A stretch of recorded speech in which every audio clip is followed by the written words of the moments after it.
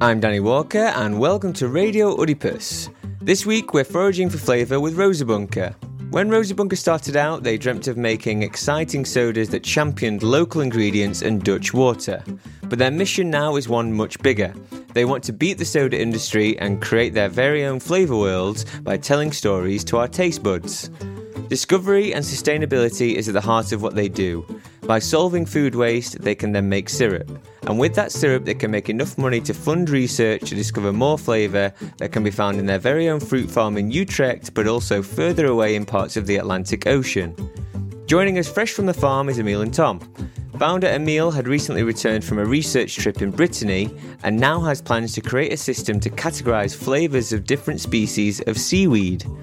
Our adventure begins with an informal chat about how both our companies know each other and also how the podcast started, but transitions nicely into how Rosa Bunker came to be. All that on today's Radio Oedipus. How was it searching in the winter? Cold? Yeah, it's cold. Would you go full scuba suit and everything? Yeah, this time I didn't go a lot in the water, but yeah, even with the snow, it's just like, but it gives such a kick when you're just going into the water in the underwater world, and yeah, for me that's something. Yeah, that's the most impressive when you just dive under the surface and then you have those different layers under the water layers. Of different species, of different life. So you have like the kelp forests that are really down there, and you dive into the kelp forest, and there you have like 50 new or other species then up. So you have like this. It's a world full of flavors and new adventures where I don't know anything about. So for me, it's not that I'm a specialist, not at all. I'm just discovering this world, and I couldn't say I'm knowing a lot of species because I just started now I do it for 4 years, like next to all the other projects. The research or the scuba diving? Yeah, the research. So just trying, tasting, and it was always like 2 or 3 months or 1 month or just in between. So for me, it's just starting, but it's, I did like 80 species now, like trying to dry, eating raw, some fermentation steps, and just writing down. So I have my data, and now I'm, going to work it out in something that others can understand. And let's see where that goes and what other people are going to make with the data. And I'm especially very curious what others are going to make with that data and how that can involve a system that is not so much discovered. Yeah, cool. Yeah, really great, man. Yeah, nice. I'm going to ask to take a step back, actually, because I want to start at the beginning a little bit first and talk about Rosa Bunker. Before we kick it off, is everyone okay? Any questions? You know how these things work, right? Just talking to them. And, it's quite simple. Yeah, everything's working. All the microphones are working. Just check yours, Sander. Hello. Yeah. Danny, how are all you? Good. Yeah, I'm good, thanks. All good? Yeah. I'm just curious what your roles are at Oedipus. Mine? Because I can ask in between, but maybe it's... My role at Oedipus. So I'm Radio Oedipus. I run the podcast. Nice. However, I've been working at Oedipus for the past 3 years, but it's still my role currently, but I'm the events manager. So when COVID happened, obviously my job kind of ceased to exist, or at least we had to think really hard. Yeah, it got really hard. We had to think of some way in which I was going to spend my time. So we thought about it, how we could creatively kind of still make stuff that would be similar to events. And music and live audio has always been something that we've done. Formerly when Rick was doing it, one of the co-founders with Sander, he was doing Kimchi Radio, which was conversations with music about beer as well, and also doing it at beer launches as well, if I'm explaining it correctly. There was always a big combination between beer talks and radio. Yeah. Well, he had his own show at Red Light Radio. Yeah. But that was apart from Oedipus, actually. And we had, I've been there many times, but more as a friend, I guess, and just drinking beer with others. Then it was a part of Oedipus. But I think he also took the first steps in recording some podcasts like things during events in the brewery. So when we had a beer launch, he recorded some interviews or some music, and that were the first steps into podcasts a couple of years ago, and then you sort of did it for real. From what Rick was doing, it was more kind of a lot of how Oedipus typically do things, or have done things, where it's like a real mix of all cultures that involve Oedipus. So it's music, it's beer, it's education, it's kind of this big collection of different things. And we wanted to try and do that as well with the podcast that I developed, but then it ended up being something quite specific where it's all about curiosity. So where we invite different people from different institutions, or people who've just got a cool story to tell with a heavy link to, well, I kind of explain it through the eyes of beer a little bit, because we talk about beer on the show. Well, obviously a lot of the topics we discuss on the show is beer, but also 2 weeks ago, me and Sander went to a tea specialist, and we did tea. We've done kimchi, we've done cheesemakers, bakers, artists, also visual art, musicians. Exactly. Yeah, we've done a lot of different cultures. Yeah, it's very broad. Yeah, everything is connected with beer. So, that's the way.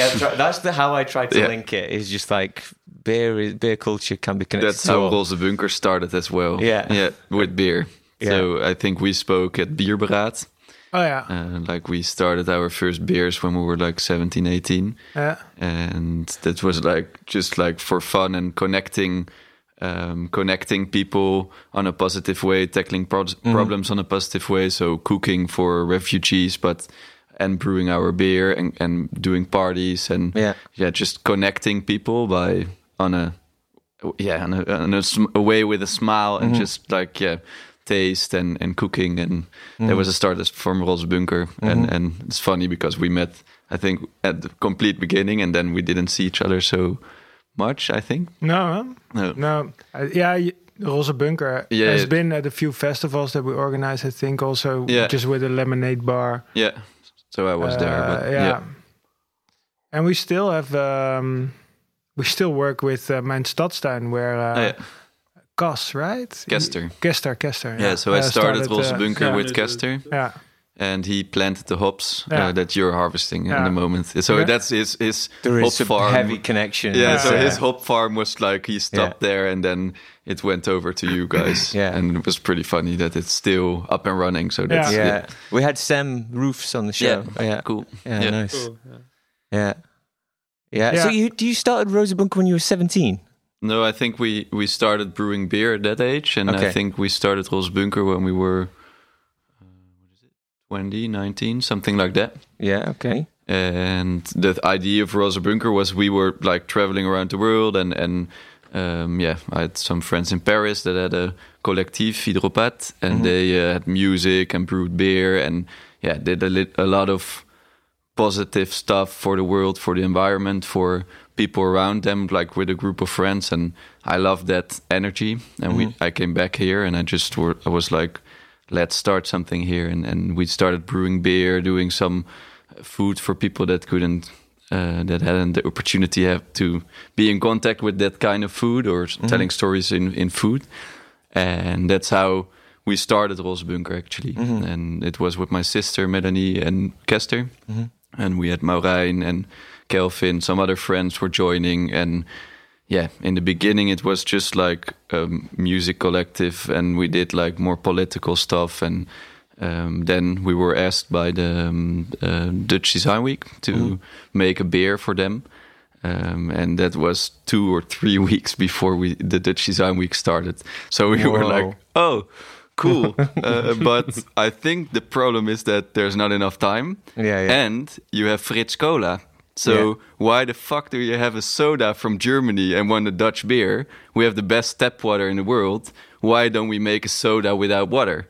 So that's how we started, actually, with the soda. And we made it already like for the alcohol-free people next to our beer on events. But it was not like our idea or business. It was just like on the side. And with the Dutch Design Week, it was like, why the fuck is there nothing in the Netherlands that makes just like a good soda? Saru Soda was there. He made sodas by then. But so they've been going quite a while, have they? I thought they were more new than you. No, older. Like I think 10 years now. Okay. But I think for us it was just like, okay, you have Fritz Cola and they only want beer because beer on the time was already more hype. Yeah. And the soda was not a hype yet because non-alcoholic on that time was just not really important. And that was how we started.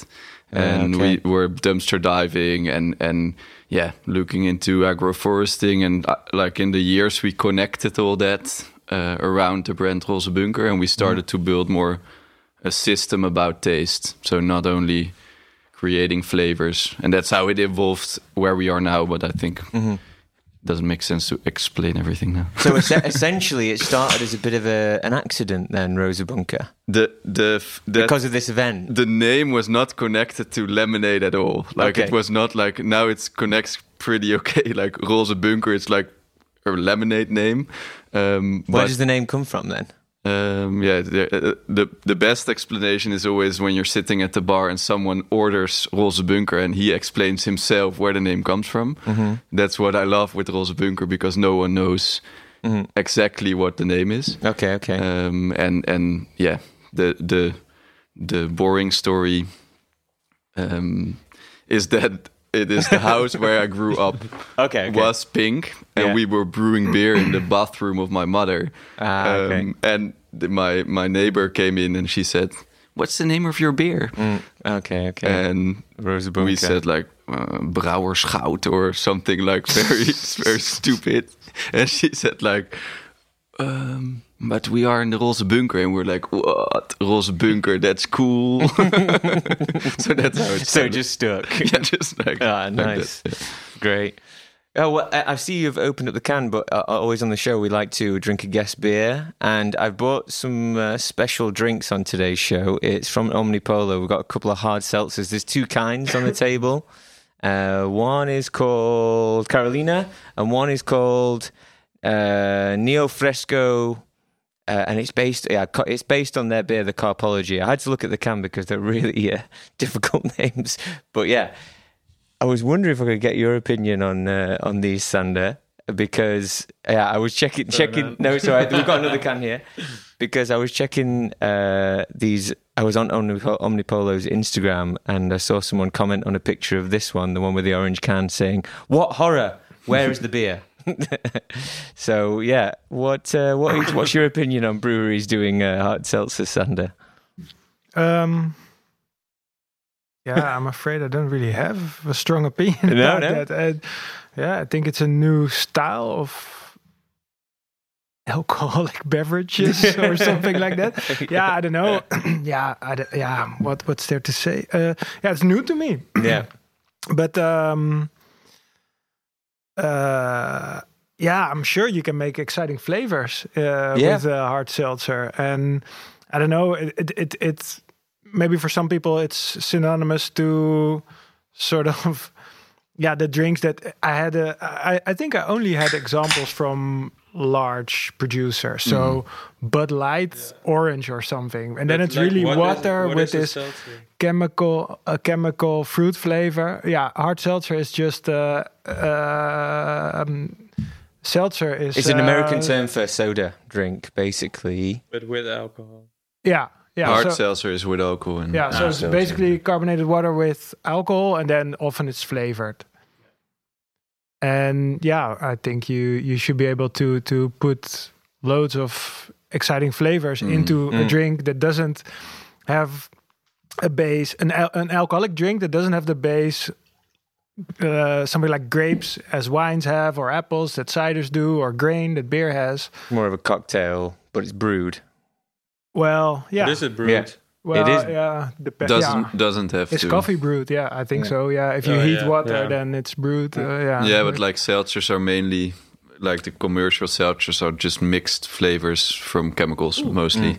So it's not that there's all natural flavors in it. No. So this is like the brewed seltzer, I think. Maybe we can make a difference between the commercial. This is brewed seltzer and the other is like just seltzer. Yeah. I don't know. But seltzer is something when you taste it, it's for sure, it's like, it's a new world.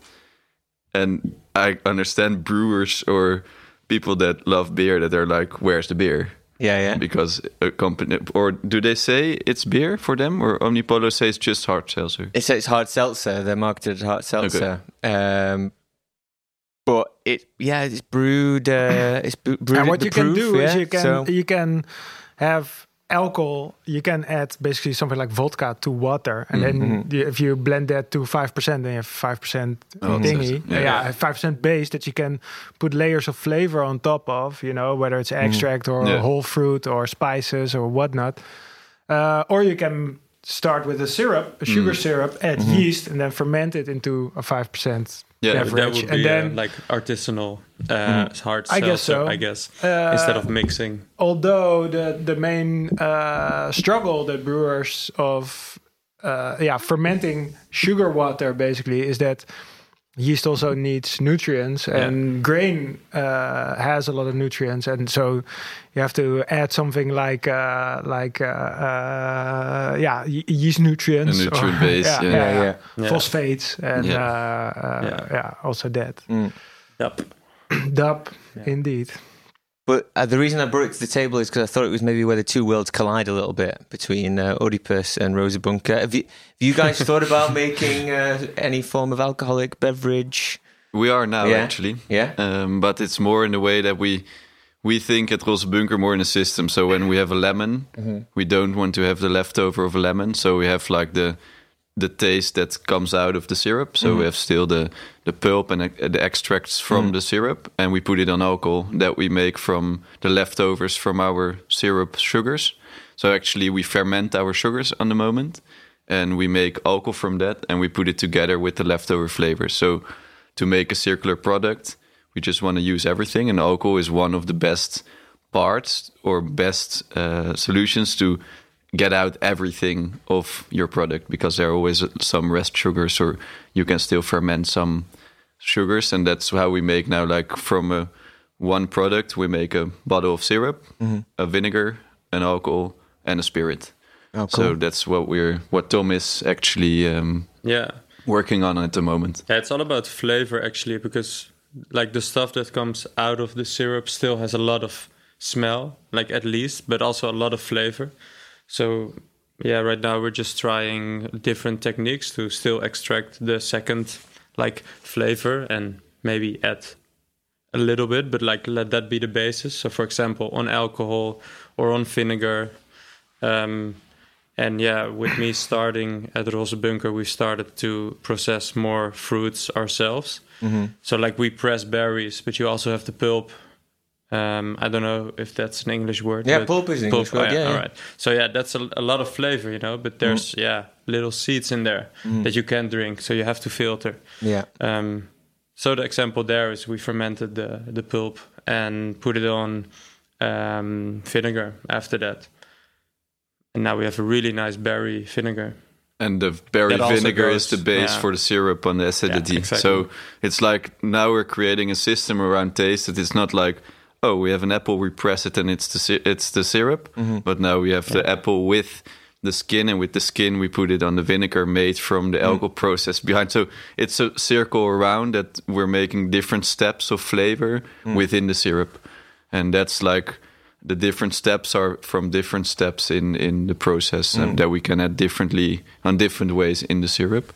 And next to it we can just like the steps, we can make single products from it as well. So we can present it as a vinegar, but we can put the vinegar into the syrup as well. And actually when we drank the vinegar, it was like, what? This is a lemonade itself. It then really fucking sour. But it had a lot of like still sweetness that didn't come out in the juice, or it still had a lot of bitters and tannins like from the skins of the berries.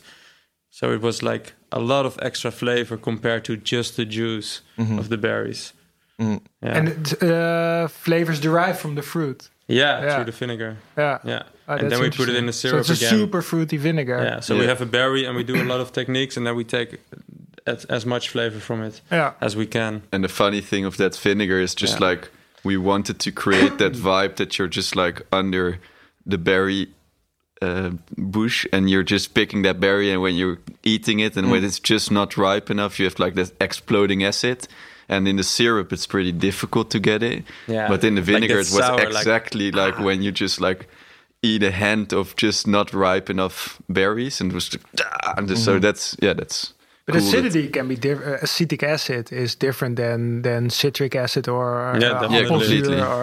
But also like in lacto fermentation, you create milk sours. So lactic acid. So we have like layers of sours now in this syrup. So the basil, for example, we ferment first on a lactic acid way with salt, and then we put it within the syrup because it extracts more flavor. So we have like and also different flavor, and what you did with the basil citrus, it was, for example, adding some other ingredients to get up the flavor of the basil. So this is like for example, the wheel of flavors that you were talking about. Like basil, for example, I can't tell them all, but like it has certain flavors, like a little bit of cumin, a little bit of what is it? Piment, like the pepper. So when you eat it raw, but like in syrup, you're limited to this technique that you have to cook it. We have to like pasteurize it. So it's hard to get the raw flavor of basil that you like so much when you have to cook it. So we're looking at ways to like still get that flavor.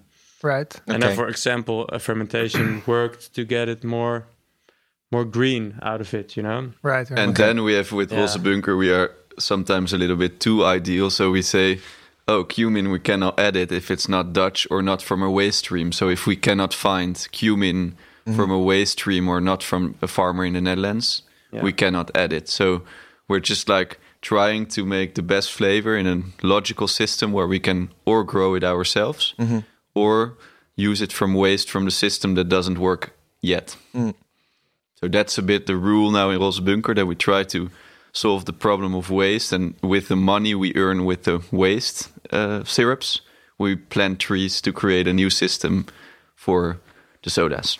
But how? Because that's a bit of an overview of how you've been how you're working at the moment. But how do you kind of come up with new recipes and ideas? Where do you start? Do you start with like a new recipe that you want to make a soda out of, or?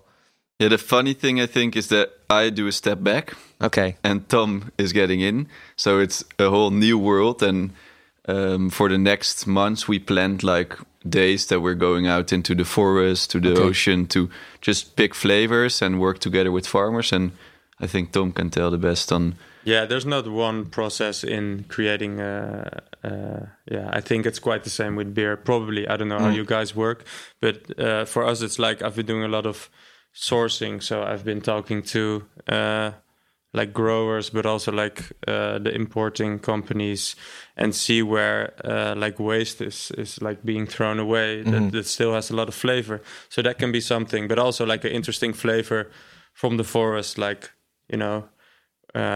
we've known each other for I think 3 years now, but we never worked together in the first 2 years that we saw each other. So we spoke to each other, and I was like, this taste, and I saw on your Instagram that you were picking this, and it's really like Szechuan or something, and what would be cool? Salted cucumber. Whoa, what the fuck? How can we make syrup? And now we're working together, and now like finally this like a lot of energy going back and forth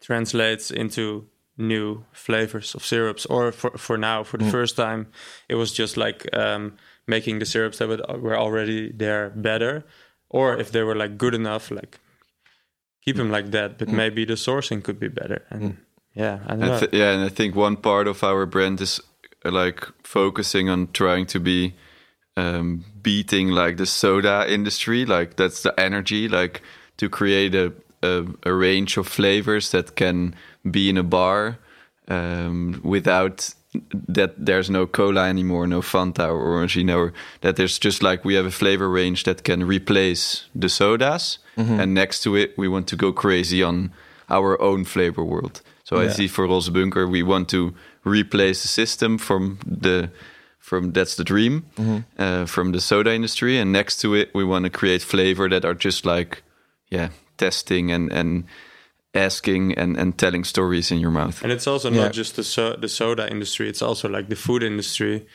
Like we could order all the ingredients that we need from any big vegetable, fruit, any import whatever, or anything, cheap enough to produce, but that's not where the thrill is, or that's not where your story is really. So there you limit yourself to certain ingredients that are the ones that you can find. Yeah. But like that's the game. And that's what you told, like we have like the big fleece on. We just moved outside the city, so we just moved outside far away just to have our place inside of the between the fruit farmers and just have a place in the bay to to be, man. Where we can have our place, where we can really be connected with those flavors and not to be like only here and just ordering new products. No, just to be in it and to connect those worlds there. Yeah. And that's for us very interesting. How is the fruit industry in the Netherlands? You speak of the Betuwe, it's the famous fruit growing region, I guess, in the Netherlands. Yeah. But I was also have the impression that it's lots of the same, just one variety of red currant, of strawberry, of raspberry. Yeah. Are there farmers that are looking into different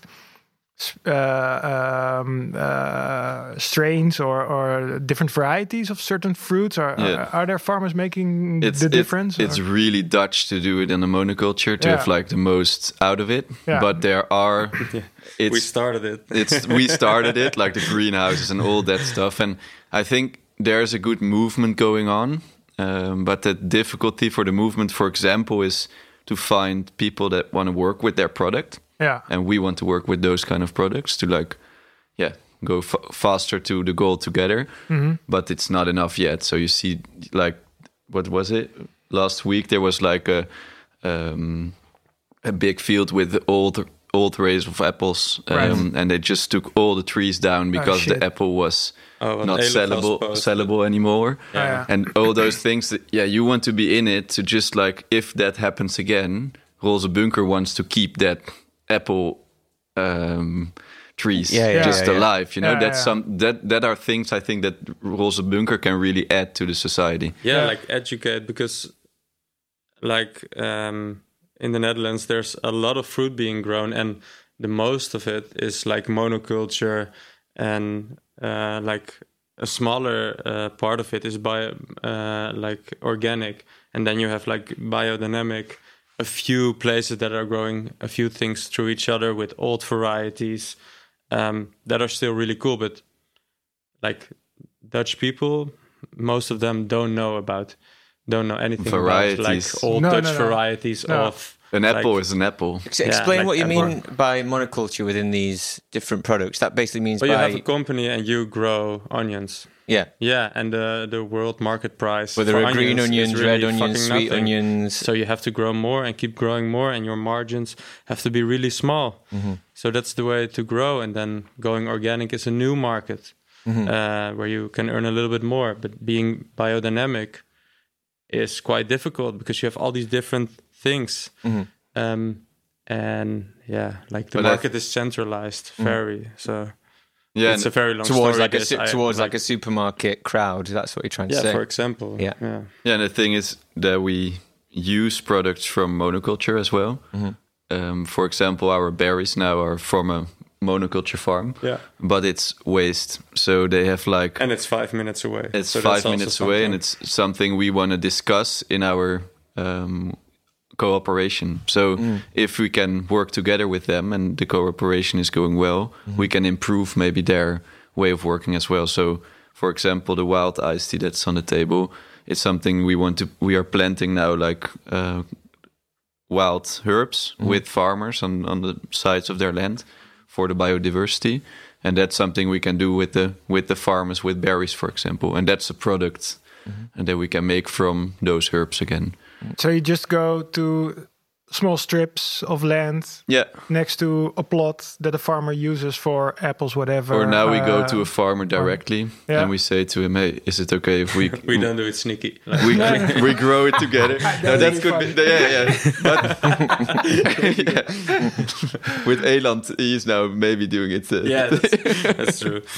Yeah. But you guys don't have your own plot of land? We have a piece of land with a goat farmer. And last year we planted like half an acre of trees and herbs. All right. So that's a start. Mm-hmm. And on the moment we are more looking into what are new business or new ways for farmers to earn money from the way we want to help the biodiversity. So, for example, this farmer has beets and he gets like 9 cents or 8 cents a kilo. Mm-hmm. It's nothing for him. So if I plant like probably less even, but it's 2,000 square meters of wild herbs, for example, he gets more money and the biodiversity goes like up, so it's win-win. Mm-hmm. So with the elderflower or with all those products, we want just to work together with farmers. Mm-hmm. And it's not us pretending we are helping the world. No, it's just looking how we can connect people, mm-hmm. involving a system, changing with the taste. Food system. Yeah, and changing the food system. And it's really about being really creative and flexible, because that's one thing, or like two things that the food industry is not flexible. Like that's the last thing they are.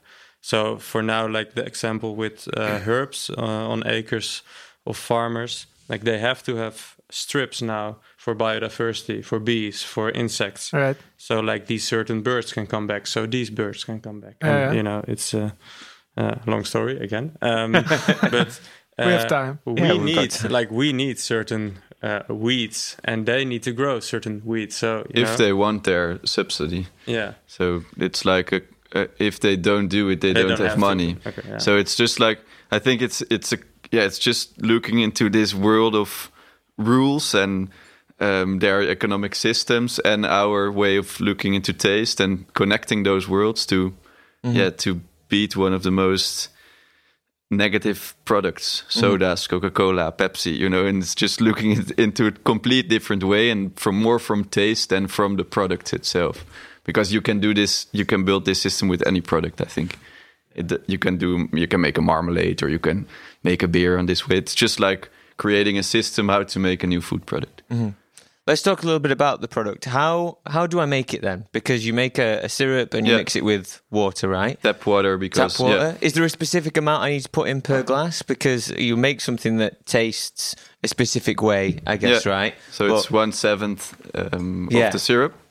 But arguably, if you mix it with water, you're diluting the flavor that you guys are creating, right? Yeah. So how does that go then when you give the power to other people to make the drink? So it's different to a beer. You put it in a can. Completely. Sometimes it goes wrong. People just put like on festivals. Sometimes you saw like I was on a festival.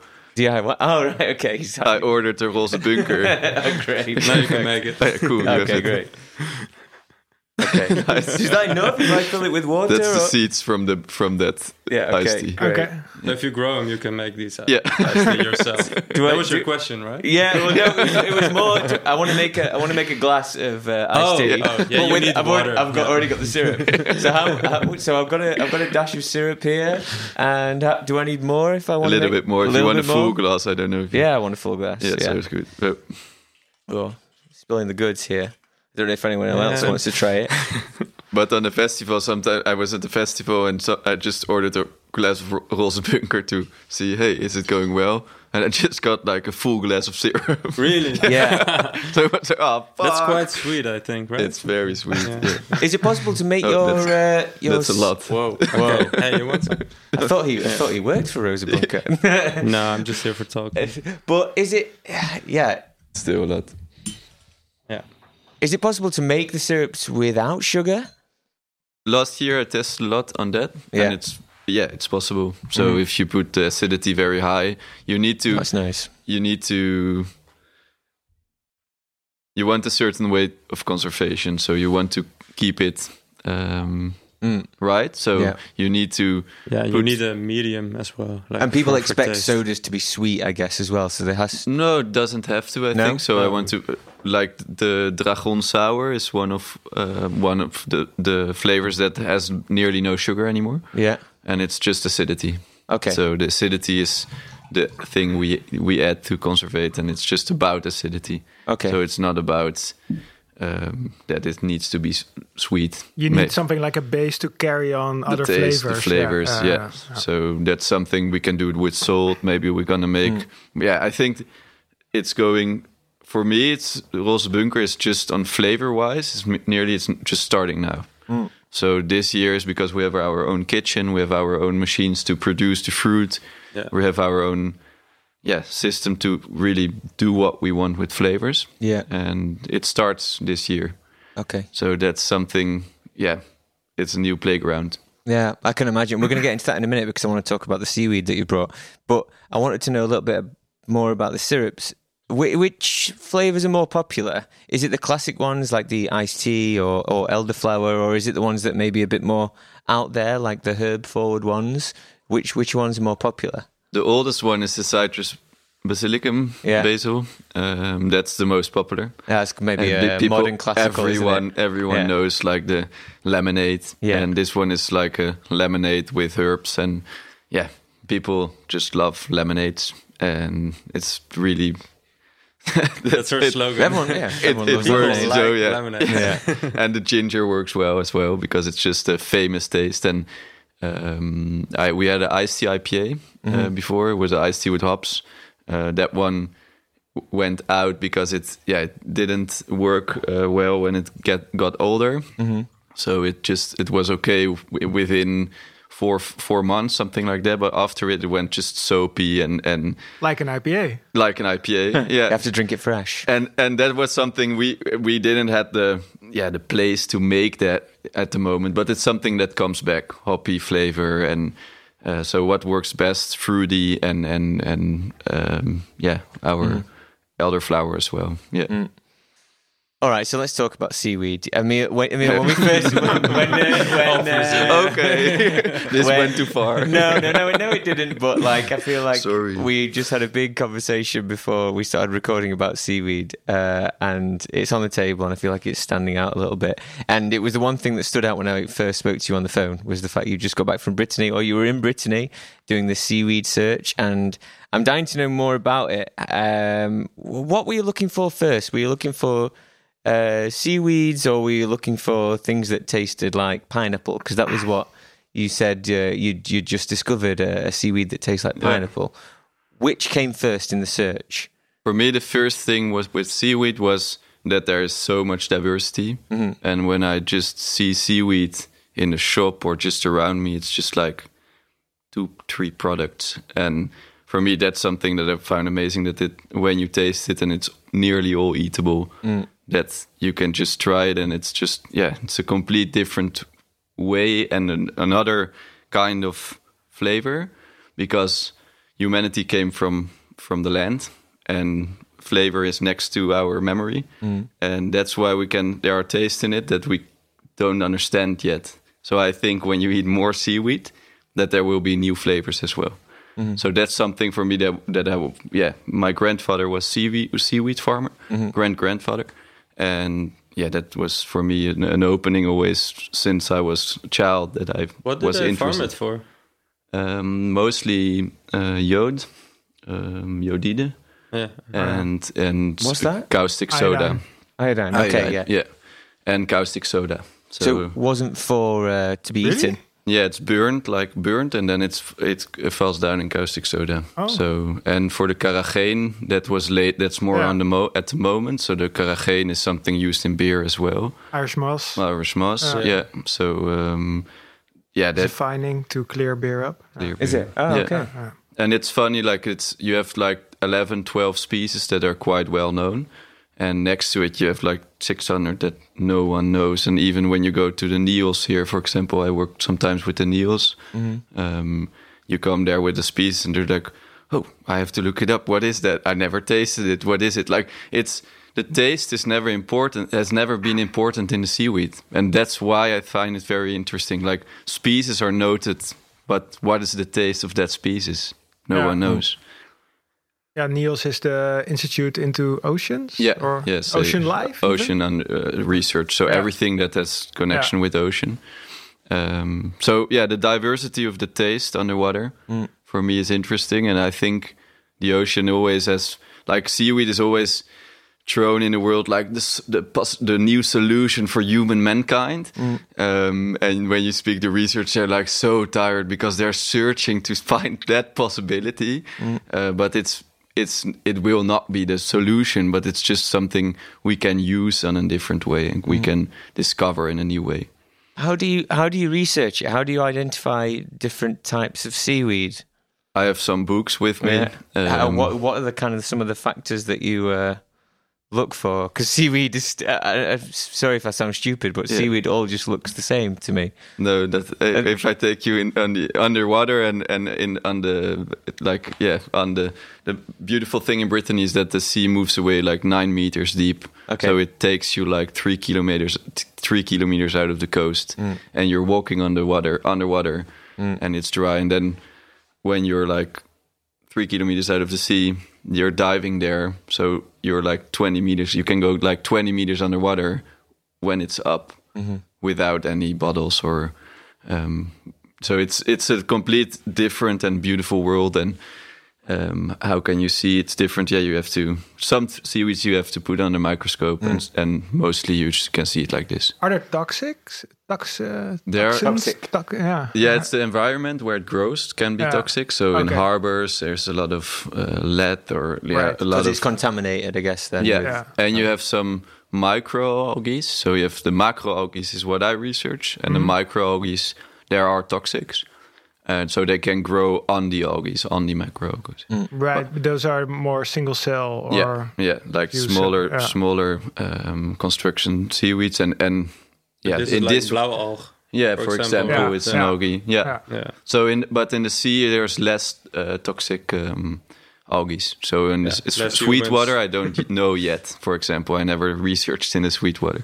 Okay. And where would you find sweet water? Or everywhere in the Netherlands. Everywhere in the Netherlands. Fresh water. Fresh water is the... Stupid. Het zoet in Dutch. Zoet water versus zout. Fresh water. And can you farm it then also like comparable to a salt pan, that you have a sort of inland basin or something? Mostly now they grow it. Does it happen or they grow it they grow it in tanks? So but in the ocean then, or in a tidal zone? No, just in tanks outside of the ocean. Because the thing is that you don't want to contaminate the ocean. So when you feed it and stuff, you don't want to put it in the ocean because it washes away. So that's a thing with seaweed. You can't control it. Like an ocean greenhouse. And they grow it in the ocean on ropes. And that's something...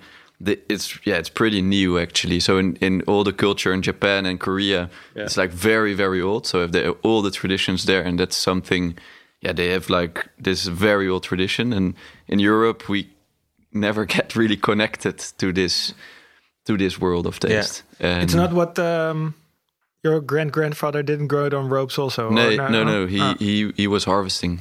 So he was harvesting, and what they did with harvesting is they took care as well. So because otherwise the harvest went down. So they took care and they cut it off the rock really very well. And now they're just still with boats, with Scooby-Doos it's called, and they wrecking it out of the ocean, and that's not good at all. No. So it needs a system in between. You can take some of the wild seaweeds, it's okay, but not everything. If you take all the babies, then there's nothing left. Grown-ups. And for me, the most important thing is to create an algae flavor guide where other people can start their way of thinking about the sea. Because I think if we start differently than with Planet Earth by creating monoculture, but creating diversity, and from diversity started into the flavor, that we create a system within seaweeds from flavor and diversity, and not from production and just a few products. So I want to see how many species are there, what can we grow, what is the taste. So I take some time off Rozebunker now to create time for the seaweed and put my next years into a project where I don't know where it goes. So I'm not a specialist. I'm just a curious person. You're more specialized than I am. That's for sure. Yeah, but for me, it's an adventure that just started. So I will see where it goes. It's obvious that it's something that's something you're very enthusiastic about. Does it? Brittany seaweed taste completely different to how seaweed could taste in Japan or somewhere in Asia. Yeah. What's typical about the taste of Brittany seaweed? Because there's a very high diversity. Yeah, it's that there's more mineral flavors. There's more. The place where my father lives, there are 2 fjords just coming out of the land. So it's very fertile, and that's a place where there's a lot of taste difference. But can I really taste it, or is it just my mind? Yeah, it's still difficult. Like if I'm at Texel and I'm drinking a beer at Texel or a beer at Brittany, it's the same. It's very difficult to taste something on a different place. Yeah. Mm-hmm. Everything's better in Brittany. No. For you? No. But are there species growing in Brittany that also grow in Zeeland? Yeah, sure. A lot. Yeah. And taste comparable, or it's comparable, completely comparable. But sometimes with drying, and it's so difficult if it's older or it's younger. That's more important. Like pepper juice, when it's young, it's like exploding, and when it's older, it's like completely down of taste. That's also with a lot of plants, with right? The young shoots or tea leaves. Did you want a certain part of young leaves often? And the season is completely different underwater than up. So on land, the season is you have spring, it's starting now, season, and underwater it's like end of the year. When the water cools down, everything starts to grow. So it's like when it's the water is warmer, but it's all different. Like the green algae are more in the summer, the brown algae are more when the water is colder, and you have like the different layers of algae underwater. So green algae are more up tidal, and then you have down tidal. You have the red algae. That's why the color changes as well. Okay, cool. Yeah. Are there some seaweeds that are kind of yet to be discovered then? Some like serious deep sea levels, do you think? Yeah, you don't have many species. Jacques Cousteau has been there. They're pretty underground. I'm looking for like sea drugs. Is there like something that will like psychedelic underwater? Is that would that exist? Like those questions, like all those different species, but what is it? Like could it change your psychedelic system. Yeah. Well, there is that commonly used phrase that like we know more about space than we do about the bottom of the ocean, right?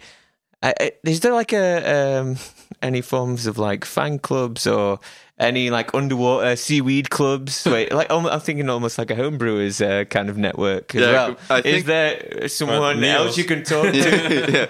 Is there someone else you can compare notes with? Sure. So I have a few people in the Netherlands that are researching, and mostly they are really researchers. So I'm more an artist and a flavor freak. And so it's really nice to talk with researchers because they biologists and marine biologists. That's really cool because it's just like, but sometimes it's like boring. No, I want to go further. And he's saying, no, it's just the same. No, just taste it. Like it's not the same. Like it's not true. It's just like taste it. Yeah. And in Asia? In Asia, I've been in Asia a little bit, but I want to take some time to go there. And now I'm looking into Alaska as well, because in Alaska there's a lot of cold water, a lot of different species, and they have like quite a lot of subsidies for starting seaweed farms. So I think I will go there this year to see what's happening there. Yeah. Quite a, how do you say, uitdaging? Challenge. Quite a challenge to like categorize taste. Very difficult, yeah. What do you mean by that? Well, it's not something like binary or like very easy to... I mean, we have sweet, sour, bitter, but aromas are different, right? Sure. I mean, you have it in beer. It's like, okay, it's tropical and a little bit of like every yeast is different. For example, every hop has other other aromas. And like You know this book, het proefboek by Peter Klosse. Like, it's in my bag there. Yeah, well, yeah, that's like the closest to. Well, he suggests a way to like this categorize and have a scoring system. Is that specifically for beer or for all flavor? It came out of wine, probably. Because he's this wine, whatever, academy, and he has a restaurant. And I think this is the third book now, and he started like in 2D, and now it's in 3D, and it's this cube with like ripe flavors, young flavors. So that's the closest you get to like capturing a flavor like exactly, I guess. But you can't put it in numbers, right? Yeah, you can develop any scoring system, I guess. And you have pH, but exactly. it's like very subjective, right? Well, the person conducting the survey has got to have a very refined palate, right? Yeah, and he like an hour, hour before he ate something different. So in his mouth, like certain enzymes are working. So you can never tell it's the truth, but you can say it's your way of seeing it. So I think with taste, like if after tasting it myself, I don't want to be the specialist of everything. I want to look into this world, but then I'm gonna connect with other people to taste. Because the beginning is already so much information. And it's just after I started my first step, I want to connect with people that are good in wine or coffee or beer and bring those people together and try to make the scoring system together. In the beginning, it's more like connecting and looking and seeing what there is in this world, but not saying this is the truth, this is a flavor wheel. Just like, hey, I taste more this and this is more in this level and this level. So I created a little system for myself, but not the truth. That's fun. Yeah, and I think anybody can do that from any angle also. So from beer's perspective, it kind of makes sense apparently to categorize in beer styles, and then you have different styles, and you can look within a style. This is more malty, this is more hoppy, drier, sweeter, but it's still within that style. And sometimes you're a bit out of the style guidelines, but you can still call it that style or something. But so that's a sort of beer approach. But I think with other products or ingredients, you can think of a way of making a cross section or think, how do I want to dissect certain flavors? And you can do of course sensory analysis, and there can be a personal aspect, but you can also just run it through a machine, and that can tell you what chemical aroma compounds are in there, or you know, I'm just throwing something up here, but there are ways of analyzing and categorizing which can make more sense, but it makes Emil's work a lot more challenging because there is no form or structure currently, and maybe there is a lot of formal structure. Is there? Yeah, from other products. So I'm just like in seaweed, is more like dried fish and shrimp, like that's a side, and you have more like roasted and beefy and more umami side, and then you have a little bit of floral, spicy. So you have those kind of flavors exist, and the difficult thing for me is that the underwater flavor connects sometimes two flavors together that my mouth doesn't understand. So sometimes they're just like two flavor profiles so next to each other that I cannot say it's more that, but it's just like in the middle of those flavors, and then it's just like, oh fuck, I put it like this, and then it's always like in the middle. So I have to put it in another structure, and then it moves out again. But I don't know it yet, and it's just like connecting with the right people. And but you also have this program to like compare certain like aroma compounds and to see what works together, right? You have this like chef app, I think, to tell you like, does bacon work with eggs? Yeah. Really? It does. Yeah. What really? No, but, there's an app for it. Yeah, I think there's this app for it. Oh my god! Like, no way. I think what's so fun about taste is that, or flavor, I mean, like in Dutch it's different, but there's a lot of different like dimensions to it, because you have the mouth taste, like bitter, sweet, not even going there, and then you have the aroma, so gustatorisch, aromatisch, retronasal. You say it. And then you have mouthfeel, and then you have also a sort of a time aspect, which you don't get in this book, I think, or maybe it does. But the time, like it starts like this, and then it goes like that. There's an aftertaste or that's something. That's another like dimension. So no, sure, and you can make it as complex as you want, but everybody who has tasted a bit more everybody will get truffle out of that type of seaweed that we have in front of us. And I tasted some before the show, and it smells very seaweedy. But you start chewing on it. In the beginning, it's seaweed, a bit weird. What's going on? And then boom, truffle comes in. Yeah. I think everybody who've had or smelled truffle oil or anything related to truffle will recognize that. I think with a bit of a developed palate. So that's something that is super exciting. I think I've never tasted that note. It's so strong and so distinctive in seaweed, and that's super cool.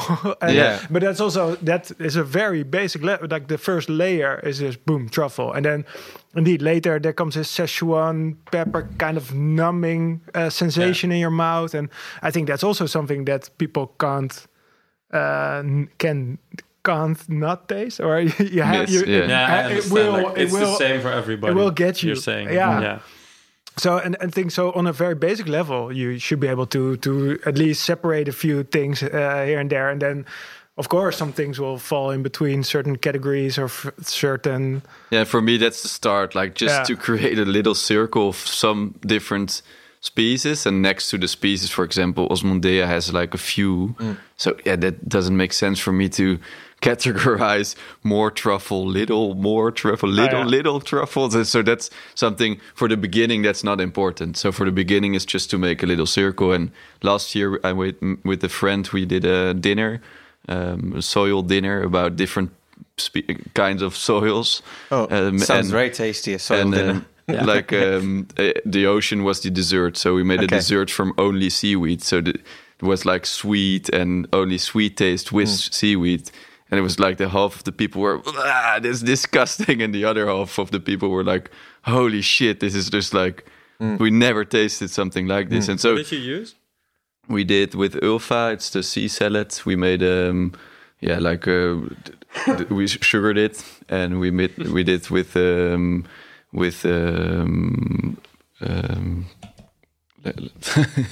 the Gondes Crispus. Latin name, please. Yeah, that's the name I know. Sorry.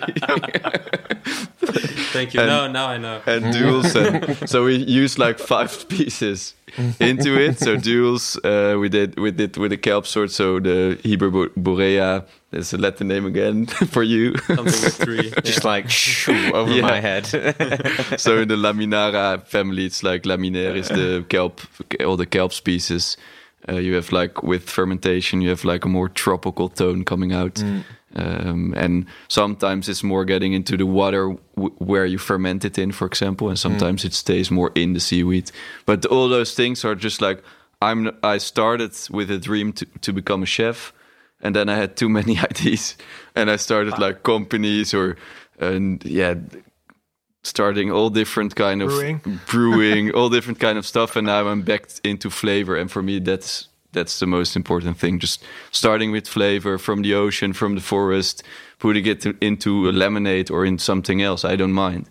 But if you make something good and help the planet a little bit further, because we are responsible for it. And that's the next funny step, right? Like once you categorize these flavors, then there's still the big question: what the fuck are you going to do with it? Yeah, that's what I wanted to ask. Right? And I wanted to ask, is there some way then it can relate back to Rosebunker as well? As in, like you make syrups now, or could you then use seaweed in a type of product like you've mentioned, like beer or wine or coffee?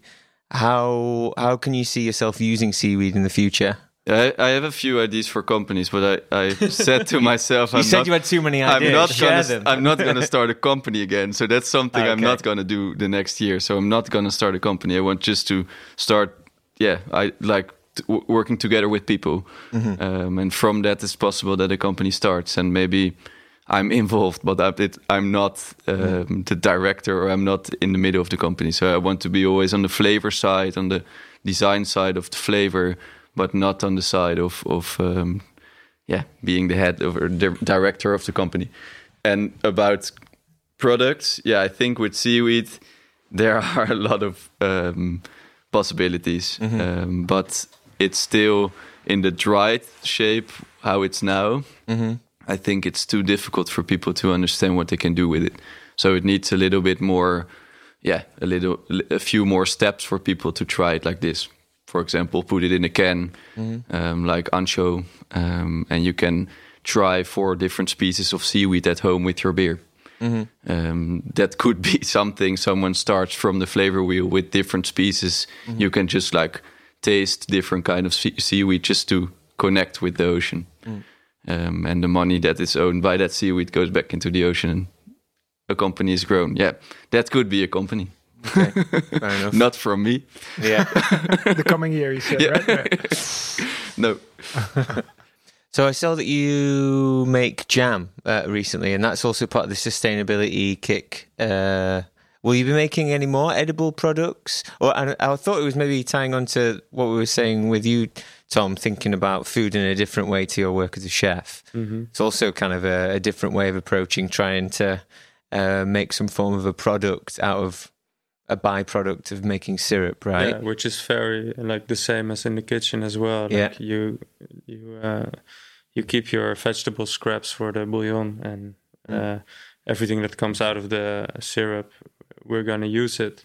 And one of those things was ginger, and I think you're talking about blackberry ginger. Yeah, I've got a jar at home. Really strong stuff, but really nice. Yeah, I like that one as well. Yeah, and now because the ginger Madame Jeanette, like what comes out is also quite fucking spicy. So I want to make a hot sauce. We're gonna make a hot sauce, and it's gonna be really cool. Yeah, nice. Yeah, great. Yeah, watch this space. Like yeah. And what's the plan with the food forest? Is there any steps to do anything more creative with that? Make any more edible products, or develop some new flavors there? I think it's still quite growing, so it's not there now, like all of the flavors. But for now, like I've been here 6 months. So the basis right now is getting these syrups, like a little bit my style, and together with Emile. And then when that stands like how we want it, to me, there's nothing we can do, you know? Like we're definitely, it's the same as with the seaweeds. It's research, like... Gonna get all these flavors. You see it in more and more restaurants right now that they're gonna use like blackcurrant wood for the nice taste it has, like stuff like that. And we're definitely gonna research more into that. Use all of the flavors that the Dutch soil can give us, I guess. And that's interesting. And that's interesting for the food foresting or for the agroforesting, that there are flavors you can buy. So there you can plant trees that you can just not buy, and that's something interesting that you can just exclusive. You know, yeah. Yes, that's it. I want it.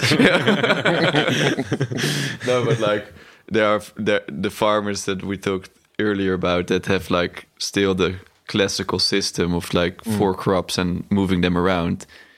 If we plant species that are not in the system yet, or not in the agroforesting system yet, we can just make new flavors with it. They have a new sustainable way of earning money, and I think that's more the system behind it. And on the taste way, it's just research and looking how it can connect in the bottle. Yeah, and you mentioned that syrup was a way, also a bit of a fuck you to the soft drink industry. Are there more industries to be challenged? Do you guys feel? Is the hot sauce? Is it a game or like vinegar? The whole food system is to be challenged. Okay. Like everything that gets flavor not from the thing that it says to be on the package should be challenged. Right. Soda is the first one in that, but the whole supermarket actually. The whole supermarket. Actually, I think the supermarket system, like I think last year we worked when Corona started. For me, was like, we have something to beat. Like we started like the seizoensarbeiders, so bringing people from the city to the farmers. We started with the super local or the local campaign, so that I built it up in Utrecht with the Swin community. So with Lianne and with Josse and with Martin. So it was like doing all project just to. There is now a possibility to bring a little bit of change and to build it like logical. And that's how we started with the Corona. It was just like, okay, let's use the energy we have at Roze Bunker for all these movements in the food system. So it's not about the product, it's about the system around. Right. And if in this system we can make like everything, that works. Yeah. And tastes. Yeah. It tastes good, or has taste. Or has taste and or challenged, Yeah, but automatically, like, big chain ingredients gonna have less taste. Yeah, often. Yeah, I dare to say, Coca-Cola's pretty extreme, huh? What? Yeah. Coca-Cola's pretty extreme. A lot sour, of taste. Sugar. Yeah. And the thing with Coca-Cola is as well, like that, man. Yeah. It's really the structure. For the lemonade, is the most difficult thing is that we add water afterwards. So it has such a big bubble. And from the tap, no one's going to have that big bubble from the Coca-Cola. So the biggest challenge maybe with cola for me is not the taste, is the structure. So the water you add in your syrup, the mouthfeel is more difficult than the taste, because the taste is alright. That's something you can work on, but you cannot say to people you have to buy this water tap with this big bubble. Then you have to put it against. Explain that a bit clearer to me. Like the bubble in the water, the carbonated water. The carbonation, the carbonation has a really strong bubble, and really on the nose is when you open a can of cola. It gets into your nose, and that's the acidity as well. But it's the structure. Okay, and that's something is really difficult for us because we make concentrated soda with tap water, but some people have their tap with carbonated water, but the carbonated water will never be like as aggressive as cola. So we need to find a way. So we're gonna kill cola this summer, but on a way that we're gonna we have to think about the water as well, not only about the flavor. And that's the mouth feel. That's the mouth feel. And it's part of flavor. Sure. And that's something and it's such a big part of flavor. I mean, completely. When your Calippo ijsje has melted, what does it taste like? I mean, really like spiced, sweet syrup, and that's your cola when the carbonation is gone, right? Yeah, for sure. How big an impact the carbonation has. Yeah, and so also temperature, because then most of the CO2 is dissolved, and that makes a big difference. Sweetness and and I think that this year is a year where we going to be more a movement than just a syrup brand. So we're moving into more doing stuff like a movement than just like a brand. So that's what we want to build, is like a place where diversity is very important. And Occupy the Betuwe. Yeah, completely. Everywhere it's like flags and they're gonna look, what are they doing? I read on your website that it said something like you want to tackle as many issues as possible in the future with as many different people as possible. Do you have like dream partners that you would like to work with? And what would you be tackling these issues with these dream partners? Yeah, I think good question though. Very good question. I think I have some, like I worked quite a lot with Precious Plastic. I don't know if you know that. No. Explain what they do. Recycled plastic. We build machines to recycle plastic, and that's one of, a good friend of mine. And that's a company for me that's built really well. So it's completely open source. And I really like to work with that company, for example.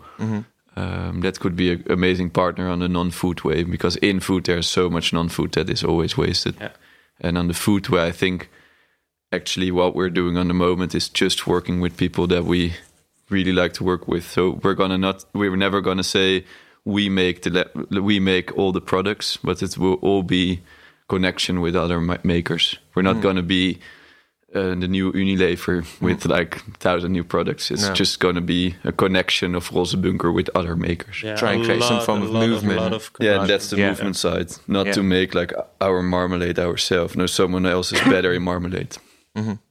Yeah. And to me, it's like reducing food waste as much as possible. Like if parties come to us with like 1,000 kilos of something and we can't use it, make yourself feel responsible as well to get it used, you know? I don't know if that's good English, but you know what I mean. It's fine, yeah. Yeah. We just started this WhatsApp group with a couple of like people that think the same way with Elegast, for example, like the cider makers. It's ridiculous that, for example, 1,000 kilos of beers don't have any use nowhere. Like, how the fuck? Yeah, now I know so many people that can use beer. Why not, you know? Yeah, in the last years, I think the why I continued with Roze Bunker and I didn't stop like 3 years ago, because Roze Bunker exploded and the team had their other things to do, and I was there on my own, was just seeing those, do you want 400,000 kilos of oranges? I was, 400... Fuck, we have to continue, we have to grow, we have to grow. We have to make Sinas. Yeah, it was like, that was the way, that's why we continued. It's just this energy, it's not soda. It is the energy of this seeing these big problems and being in the middle of that and creating something that we can, that gives the energy. I think that's what I've learned from this conversation. You guys aren't a soda making company. The soda making is kind of a byproduct of this kind of mission that you're on. Yeah, I think so. Yeah. Super cool. Nice.